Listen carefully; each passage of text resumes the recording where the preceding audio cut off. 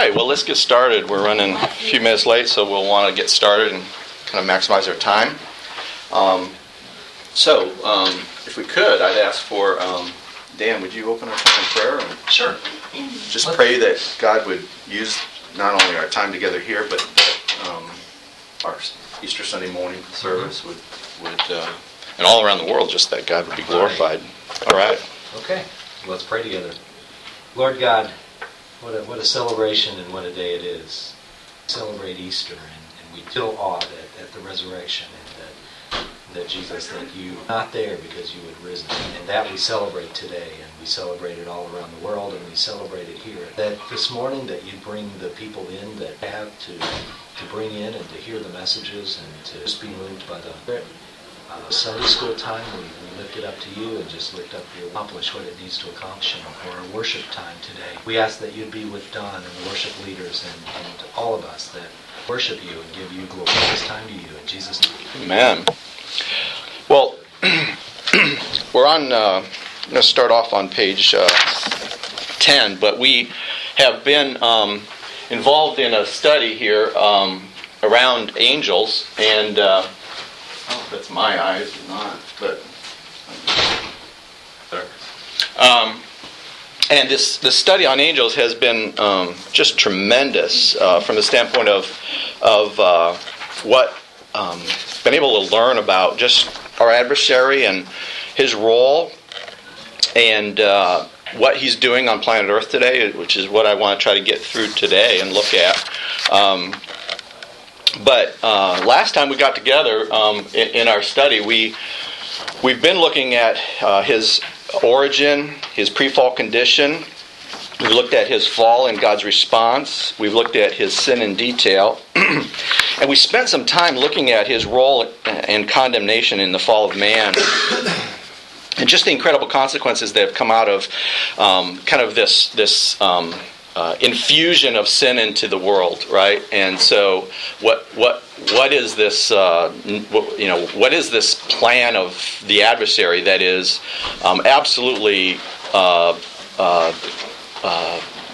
been infused and affected every part of creation that we know of?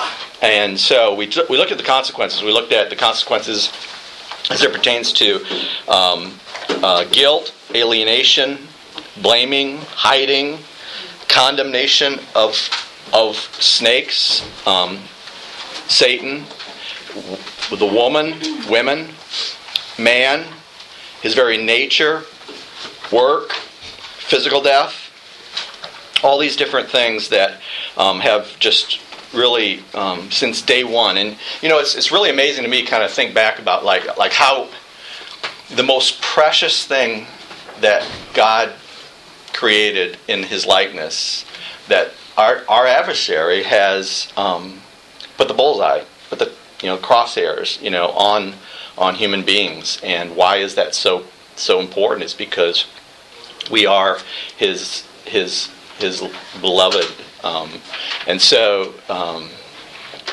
how that kind of worked itself out in history we looked at last time, and we talked about how from this moment of Genesis 3:15 all the way through history that there's this absolute, when you look back at it and you tie a golden thread together with the verses going horizontally in the scriptures, right? You absolutely see this incredible strategy by the adversary that is being unbundled before our eyes. And I believe the scriptures give us absolute clarity about how this is all going to happen in the future. And so these are the things we looked at. Since even last week I did some more studying, and there's some, can't see it maybe as good as others, but there's red here. Maybe if you just want to write those in, but I'll just mention them really quickly, is this issue of when Cain kills Abel. First of all, I said it was a mistaken identity by Satan. But also, I believe that mistaken identity ended up in the murder of the mistaken seed. So I believe that the adversary put it in the heart of Cain to kill Abel because he thought for sure that maybe Abel was the Lord, the one who was to come. And so I think that that's probably pretty clear there. Also, this one here about Genesis 12 and 20, the attempted rapes of Sarah to corrupt the seed. You don't think about that as you're reading through this, but when you look back and you tie these things together, you go, oh my goodness, this is something that was happening all the way through here, along with Rebekah, Genesis 26, and the attempted rapes of her. And then Genesis 27, Rebekah's plan to cheat Esau out of his birthright, right, and consequent kind of war of Esau and Jacob down through history. And then the last one here, or last two here, is Exodus 1. Remember the murder of the male children in Israel to wipe out the seed? That was another, let's kill them all, because if we can kill them all, then they won't be able to continue on, right? And then also 1 Samuel, the attempted murder of David. At this point in time, as we saw from here, that the seed was going to come through the tribe of Judah, right? And the family of the seed is identified. And so this pursuit of David by his son and others, was another attempt to say, whack. If I can take that out, this is going to accomplish what I wanted to do. So just a couple comments, a couple things here. Providentially, we looked at this last week, right? And we saw that this whole process coming all the way up to the resurrection of the seed, which we're here today to celebrate, was just so providential to see how this master plan of the adversary and also the master plan of God had collided over time, and that we happened to study it on the week leading up to the resurrection that we celebrate. And so today, he's risen, and he's risen indeed. And so this is the power of the cross. This is the power of the resurrection, is resurrected life. So we're going to talk more about that today in our time together. So first of all, I want to look through his names. I put up here 7 names that we've looked at already as it pertains to kind of what our Satan was called before his fall. And they are the star of the morning, the son of the dawn, Lucifer, shining one, light bearer, the anointed cherub, the covering cherub. And these are ones that certainly give us a perspective of how this created being of God was so highly positioned above all other created beings prior to his fall. Well, with that, I want to jump into looking at his names here, which tell us a significant amount about who he is. The scriptures in Hebrew and others, that a person's name brings with it an entire understanding of their character and who they are. Remember Jacob and this and that. A person's name was meant to be a kind of emblazoned across my forehead, who I am, kind of a situation. So I don't think it's unreasonable then to say, if we were going to find out who our adversary is, let's look at his names, because his names will provide us an incredible backdrop to who he really is from his character perspective. Okay? Fair enough? So I'm going to jump around on here because I'm going to walk you through chronological, scripture-wise, from front to back, and I wanted to do that so it made it a little bit easier for you. So the first one we're going to look at is Matthew 4:1. Turn with me to Matthew 4:1. I'm going to read these because I want to go through them relatively quickly, but I do want us to not miss what's going on here. So Matthew 4, verse 1 says, "Then Jesus was led by the Spirit into the wilderness to be tempted by the devil." We looked at this last week, and we'll look at it again in a few weeks. But this issue of being tempted by the devil. The devil here, the name devil, is slanderer. It's also accuser. It's also a maligner, a person who maligns others, if you would. Accuser, maligner, slanderer. Okay? Next one is here in Matthew 4:3. He says, "And the tempter came and said to him, 'If you are the Son of God, command these stones become bread.'" So the tempter here. Tempter is one who solicits people to sin. A solicitor, a tempter, or a temptress. You see the same kind of things happen. It's a solicitor. It's one who is going to go out to try to get something to happen with somebody else. Okay, a solicitor. All right, next is in Matthew 4:10. He says, Jesus said to him, "Begone, Satan, for it is written, you shall worship the Lord your God and serve him only." Begone, Satan. Satan here means adversary. You will probably hear me speak more about this name of who he is than most any other name. I believe it is one of the greatest pictures of who he is in our lives. Adversary. Next one is in Matthew 12:24. Matthew 12:24. Here he says, "But when the Pharisees heard it, they said, 'This man casts out demons only by Beelzebul, the ruler of the demons.'" Only by Beelzebul, the ruler of the demons.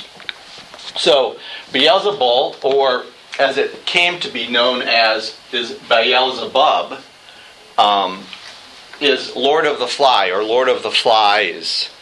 Lord of the Flies, or Lord of the Fly. The point here is that, and you see it right in the verse itself, right? He says, Beelzebul, what? The ruler of the demons. So the very nature, Beelzebul, or Beelzebub, Lord of the Flies, is what it became known as. But right here in Scripture, the Lord Jesus Christ lays out through these Pharisees exactly what his nature is. He's the Lord of the demons. He's the one who rules over the demons, if you would. Okay? The next one is in Matthew 13:28. Matthew 13:28. And if you remember this passage, what it was, remember the sower and the soils and the tares came amongst them. Well, it's interesting here that the Lord speaks of the one who came and sowed tares and the one who took away the good seed as being, quote, verse 28, being an enemy has done this. An enemy has done this. So this is one who is our enemy. He is our enemy. So very similar to Satan as an adversary, our enemy or our opponent, the one against which we're staged to be against. Okay. The next one here is in John 8:44. John 8:44. Actually, we see this in two of them here. John 8:44. John 8:44 says, "You are of the devil, and you want to do the desires of your father. He was a murderer from the beginning, and does not stand in the truth, because there is no truth in him. Whenever he speaks a lie, he speaks of his own nature, or his own character, his own who he is, for he is a liar and the father of lies." So the question here, you ask yourself is, well, he's not called murderer, he's called a murderer. Or he's not called liar, he's called what? A liar. But if you look in the text, what's it's really saying? For murderer, he says, he was a murderer from the beginning. So the point here is that his very character is such that when you look up murdering in the dictionary, you find Satan. Okay? I mean, that's the concept. Oh, okay. Okay, is you find Satan. Murdering started because of Satan. That's the point. It wouldn't exist if it wasn't for Satan. Yeah, all through the Bible. All through the Scripture, from Cain on, it's been infused in mankind because man wanted it? No, because he is a murderer who influenced all from the very beginning. So he says to these people, he says, you are sons and daughters, your father, you're sons and daughters of a father who is the murderer. Follow me? Follow me? So he, not only that, but not only physical death, but here's the one that we miss. He's the leader of people to eternal death. the leader of people to eternal death. Follow me? One question. Yeah. And he's able to do that. Come on up. I guess that goes to back to the what comes first, the horse, the cart type thing. Uh-huh. Because so much scripture also talks about how our sin is because of our own evil desire. You know how there's so much scripture Exactly. that leaves out the whole Satan part. Absolutely. But when you go back to Genesis 3, which I was just looking at yesterday, and you see this relationship between the sin and the serpent Absolutely. from the very beginning. Absolutely. You know, it's like, yes, you could still say it's because of your sinful desires, but where did those come from? Absolutely. From the tempter from the very beginning. Absolutely, and we're going to talk in depth about the nature of temptation, because let me just say it really quickly, is that Satan, as we saw in the garden, uses our desires, okay, the natural bent of our souls without God, to accomplish what he wants to accomplish. So if he's a murderer, the first son was Cain, and he said to him, "Hey, you can have your own way, and Abel is your adversary, so go cut him down. Your parents love him more than they love you."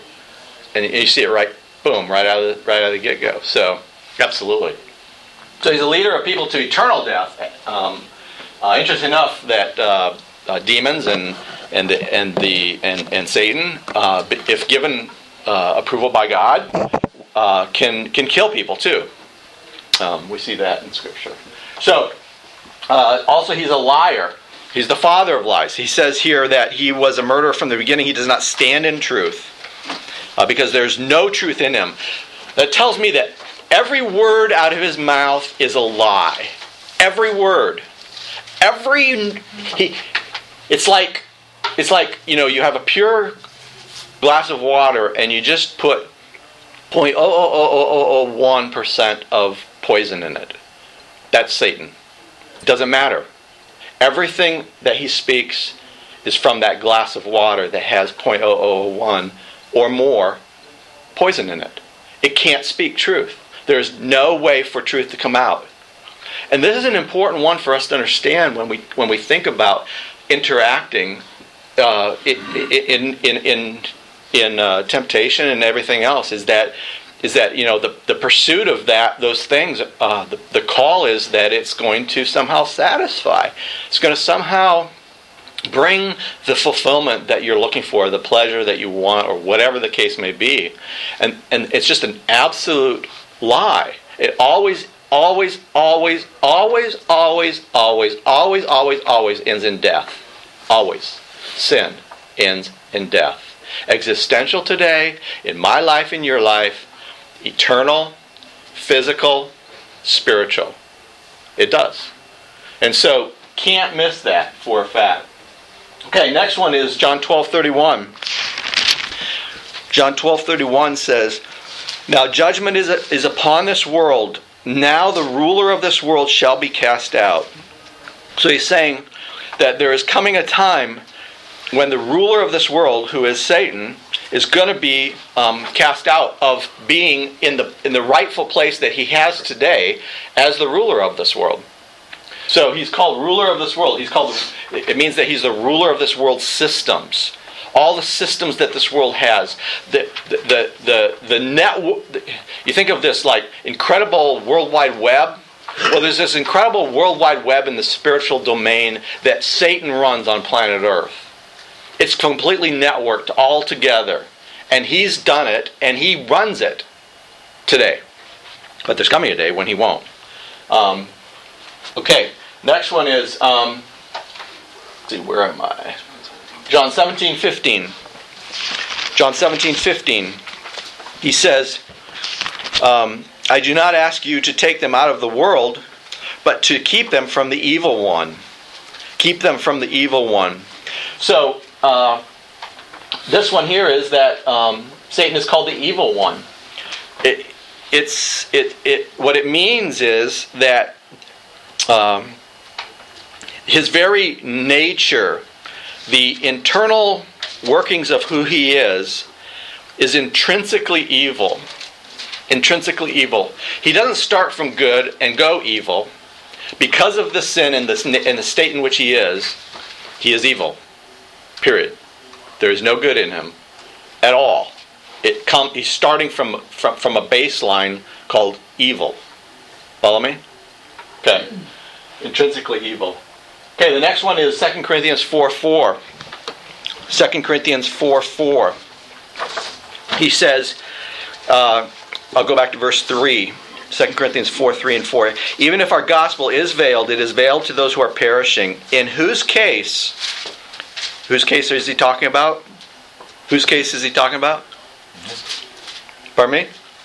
Who is he talking about in verse 4? The God of this world. In his case. It's on behalf of who? It's on behalf of those who are perishing. Okay? So, on behalf of those who are perishing, the God of this world has, quote, blinded their minds of the unbelieving, that they might not see the light of the gospel of the glory of Christ, who is the image of God. So, we'll come back to this verse a little bit later, but here in verse 4, he says he calls Satan the God of this world. The God of this world. So, he is the one who controls the philosophies of this world. He is the one who architects all the things that have been raised up against who God is. So, take God in his high and lifted state and start to draw the threads of all the things that are lifted up against who he is and his rightful place and his character and his actions on planet Earth and in the universe. Every single thing that has not that somehow pulls that down to a place that's not his rightful place of holiness and everything else is all architected and threaded behind the scenes by this adversary called Satan. He is the God of this world.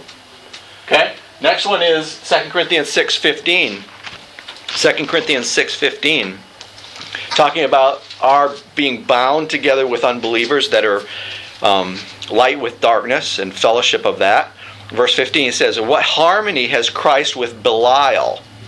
Or what has a believer in common with an unbeliever? Has Christ with Belial? Belial or Beliar? Beliar is the idea of worthless. What harmony does Christ have with the one who is worthless? Is the idea. So it's a speaking of his nature that there is nothing good that comes from him. He's completely, utterly worthless as to who he is. Is it an English word? Beliar? Or Belial? No. It would be... It's a transliteration. Yeah, it's probably Greek. Yeah. Okay. Next one is Ephesians 2:2. Ephesians 2:2.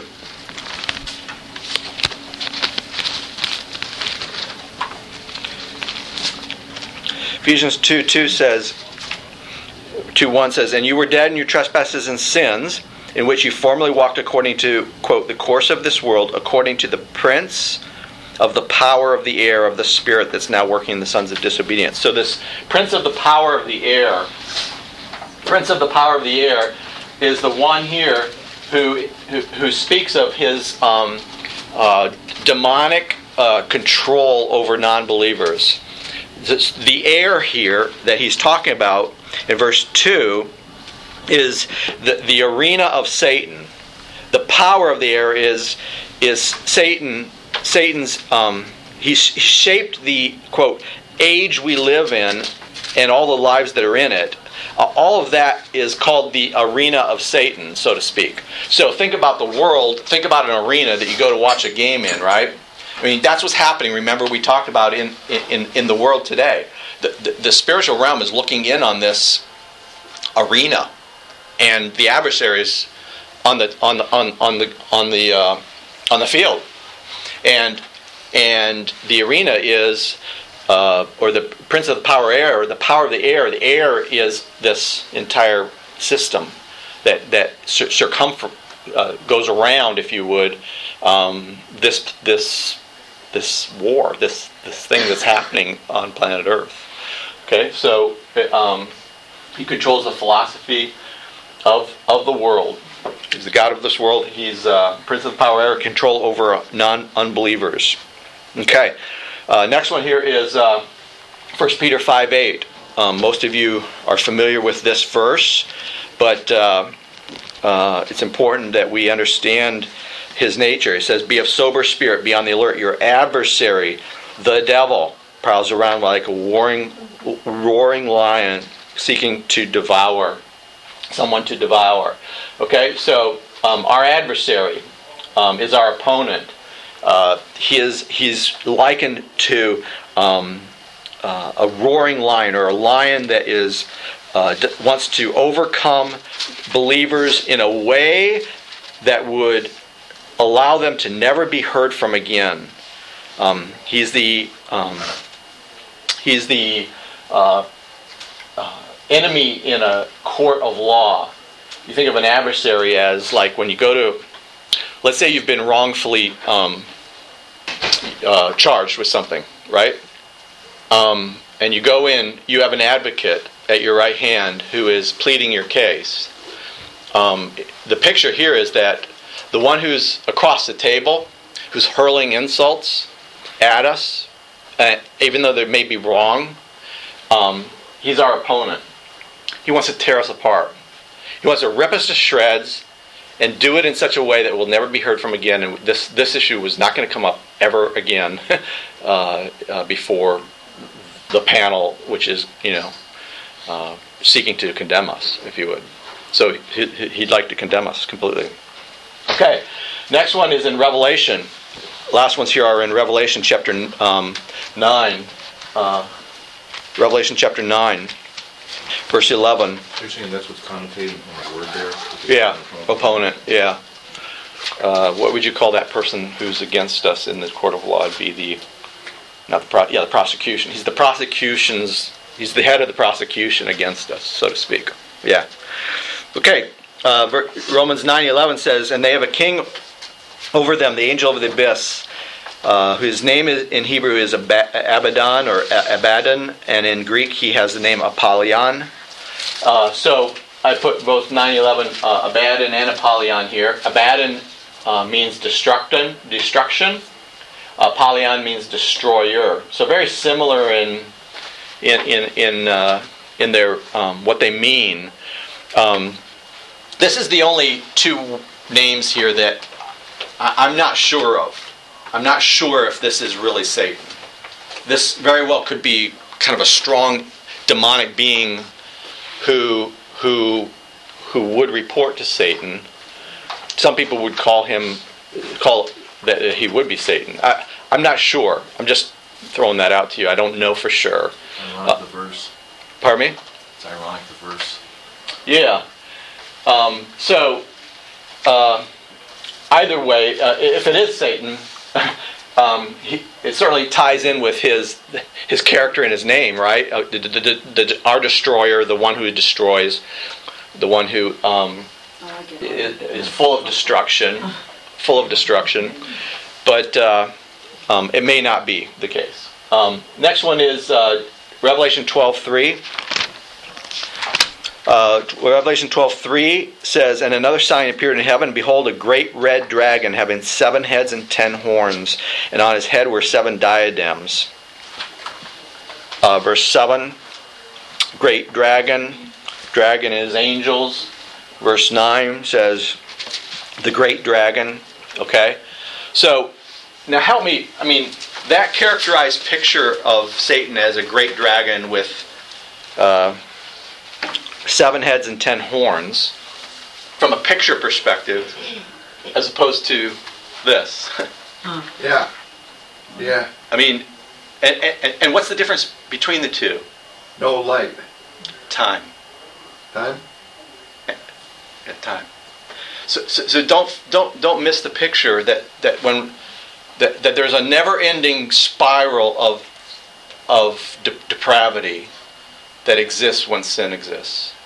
And it's going to go downward spiral. And it's actually going to affect how people look, how they act, who they are, everything about them.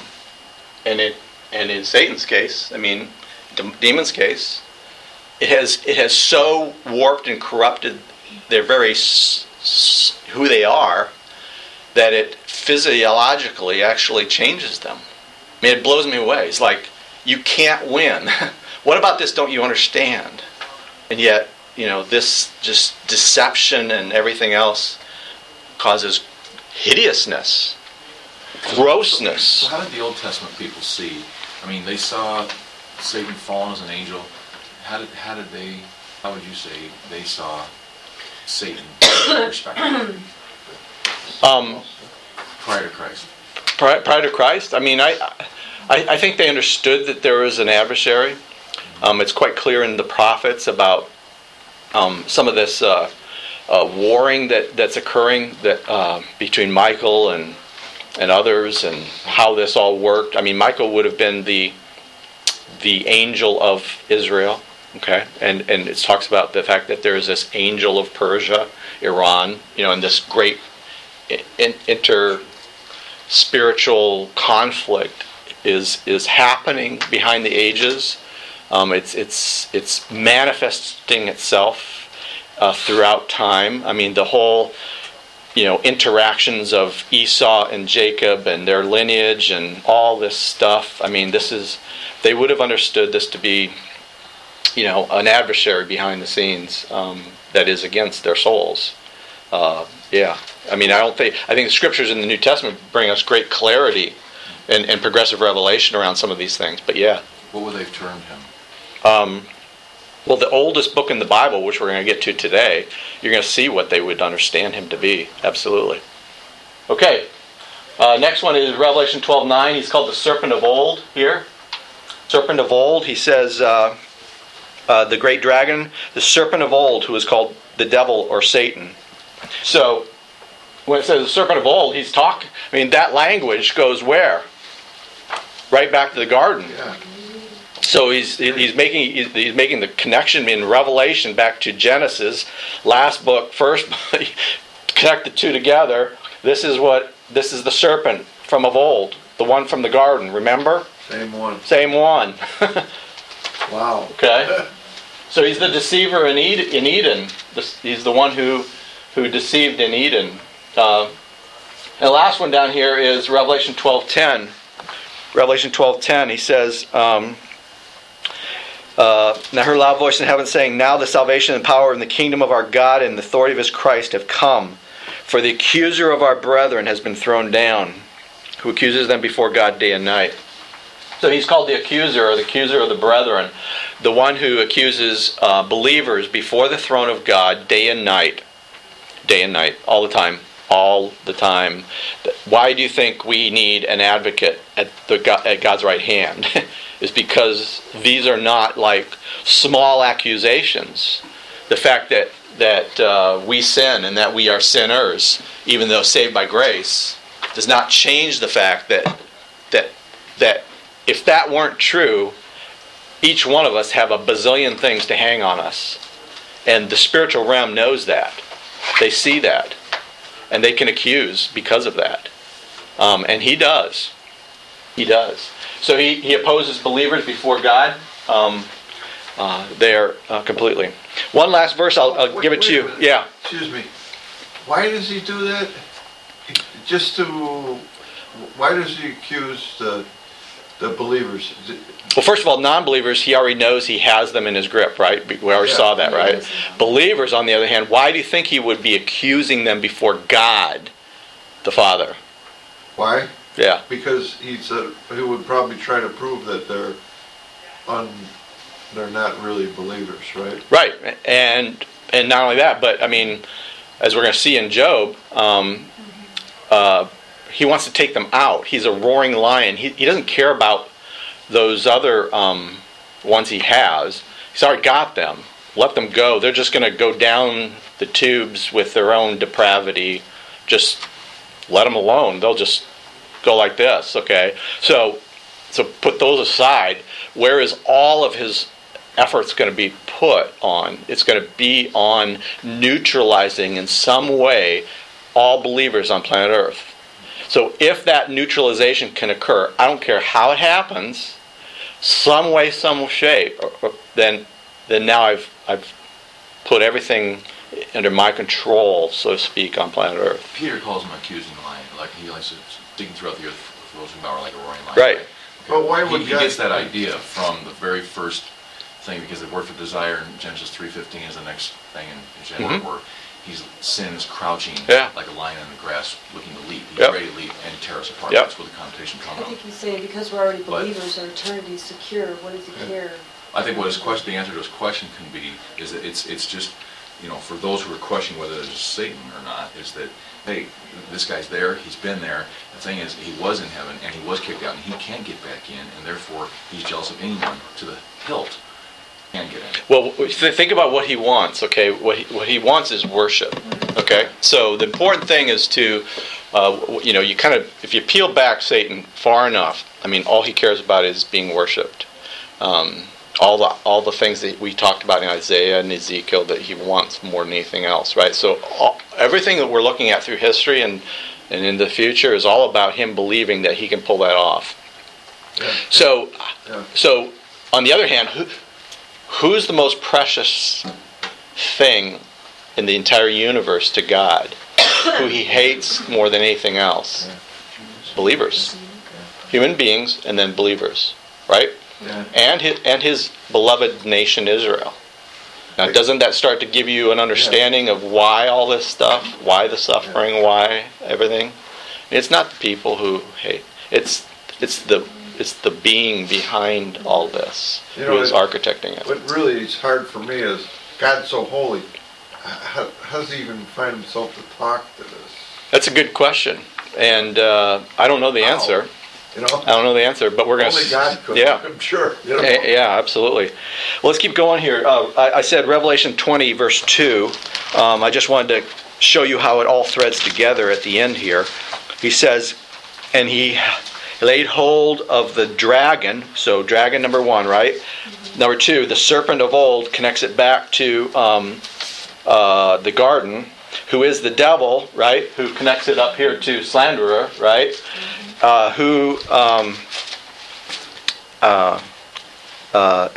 Devil and Satan, who connects it back up to the adversary. So in one verse, at the very end here, we see 4 names that we've threaded before, glued together to talk about this being the one who is the greatest adversary of our souls.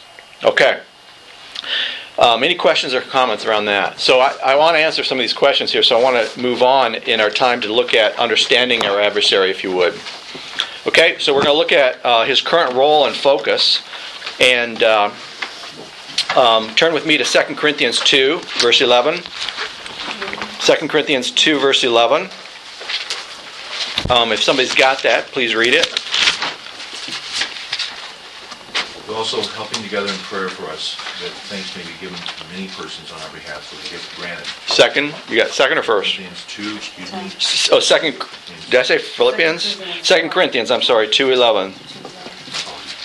Lest Satan should take advantage of us, for we are not ignorant of his devices. Okay, his devices. Anybody got a different word there? Designs. Anybody got a different word? Schematic. Ignorant of his scheme. Schemes. Okay, divide. You said devices. Devices. Schemes. The point here is that he says, Paul's talking about, because he's just finished the